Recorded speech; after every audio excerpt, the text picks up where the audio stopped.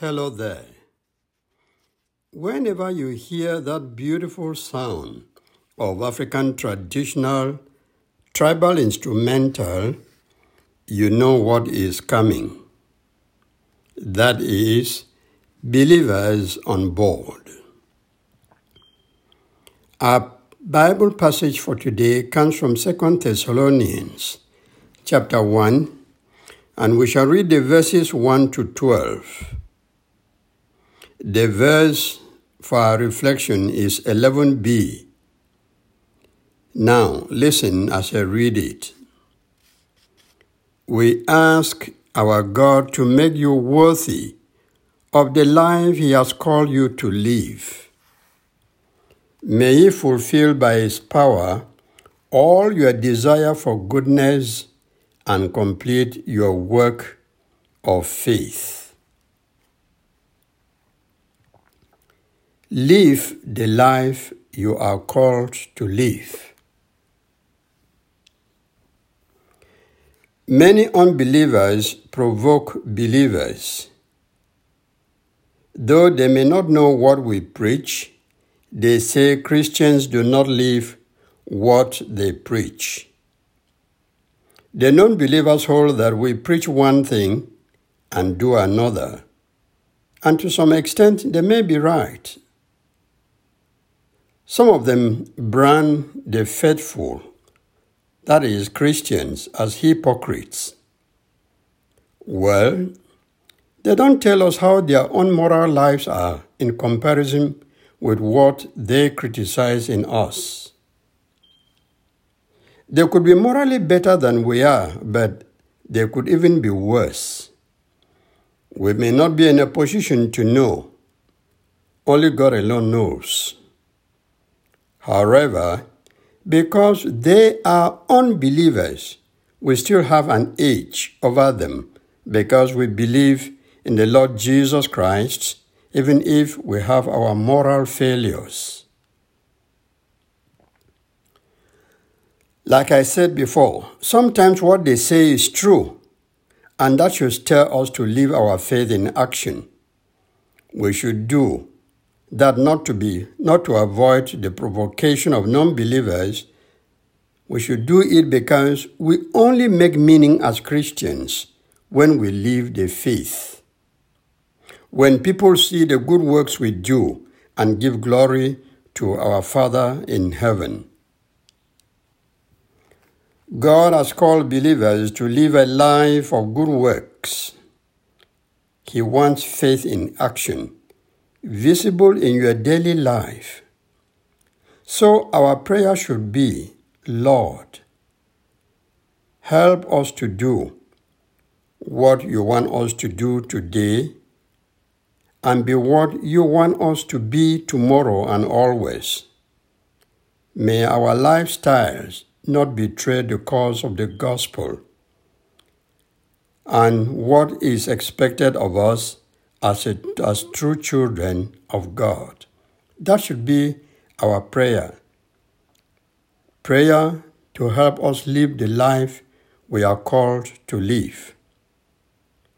It is pretty difficult to live the life we are called to live as Christians. There's no doubt about that. But to do that, we are given the privilege to ask God to make us worthy of the life He has called us to live. By His power, He fulfills all the desire for goodness in us. The good God helps believers to complete the work of faith they want to do as their Christian duty. Now, let me come with a number of questions. What does God want you to do today? Maybe to greet somebody,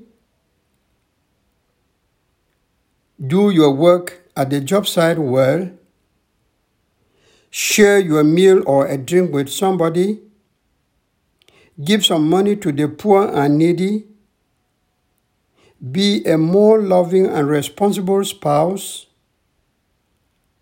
apologize to someone you wronged, go back to church after a long stay away, stop that sin in your life that you have enjoyed for long, though you know it is bad?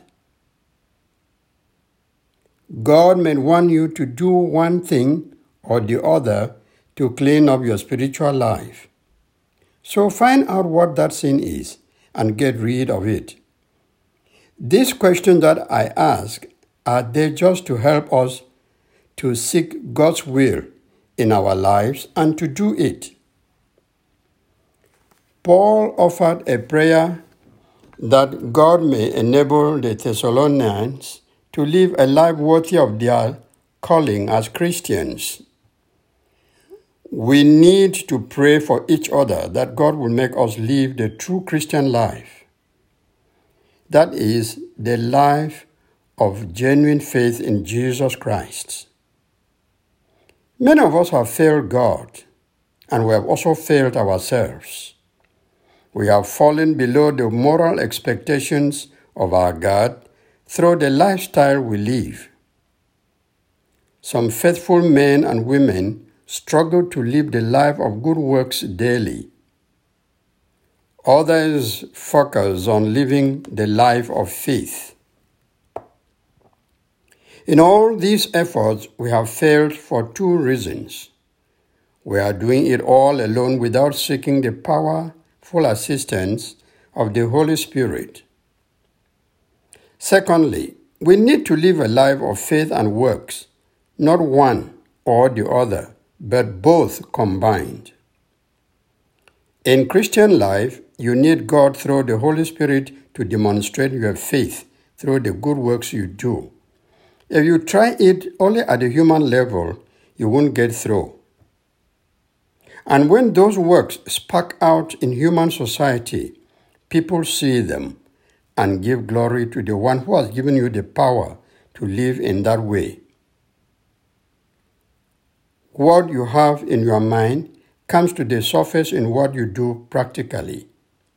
Similarly, your faith in Christ shows itself in the practical works that you do in daily life. Some Christian husbands, wives, parents, and children, while some are successful in these roles, others have failed. Some pastors have failed in their duties. So are some teachers, lawyers, doctors, and technicians. So strive to succeed in whatever you are doing and pray that others would be worthy of the life they are called to live. Also, don't forget to pray that God will enable you to mature in your faith and help you through every good work that you plan to do. Amen. Think of members of your family, your relatives, friends and colleagues at work. You know what they are doing for a living, and you also know their strengths and weaknesses.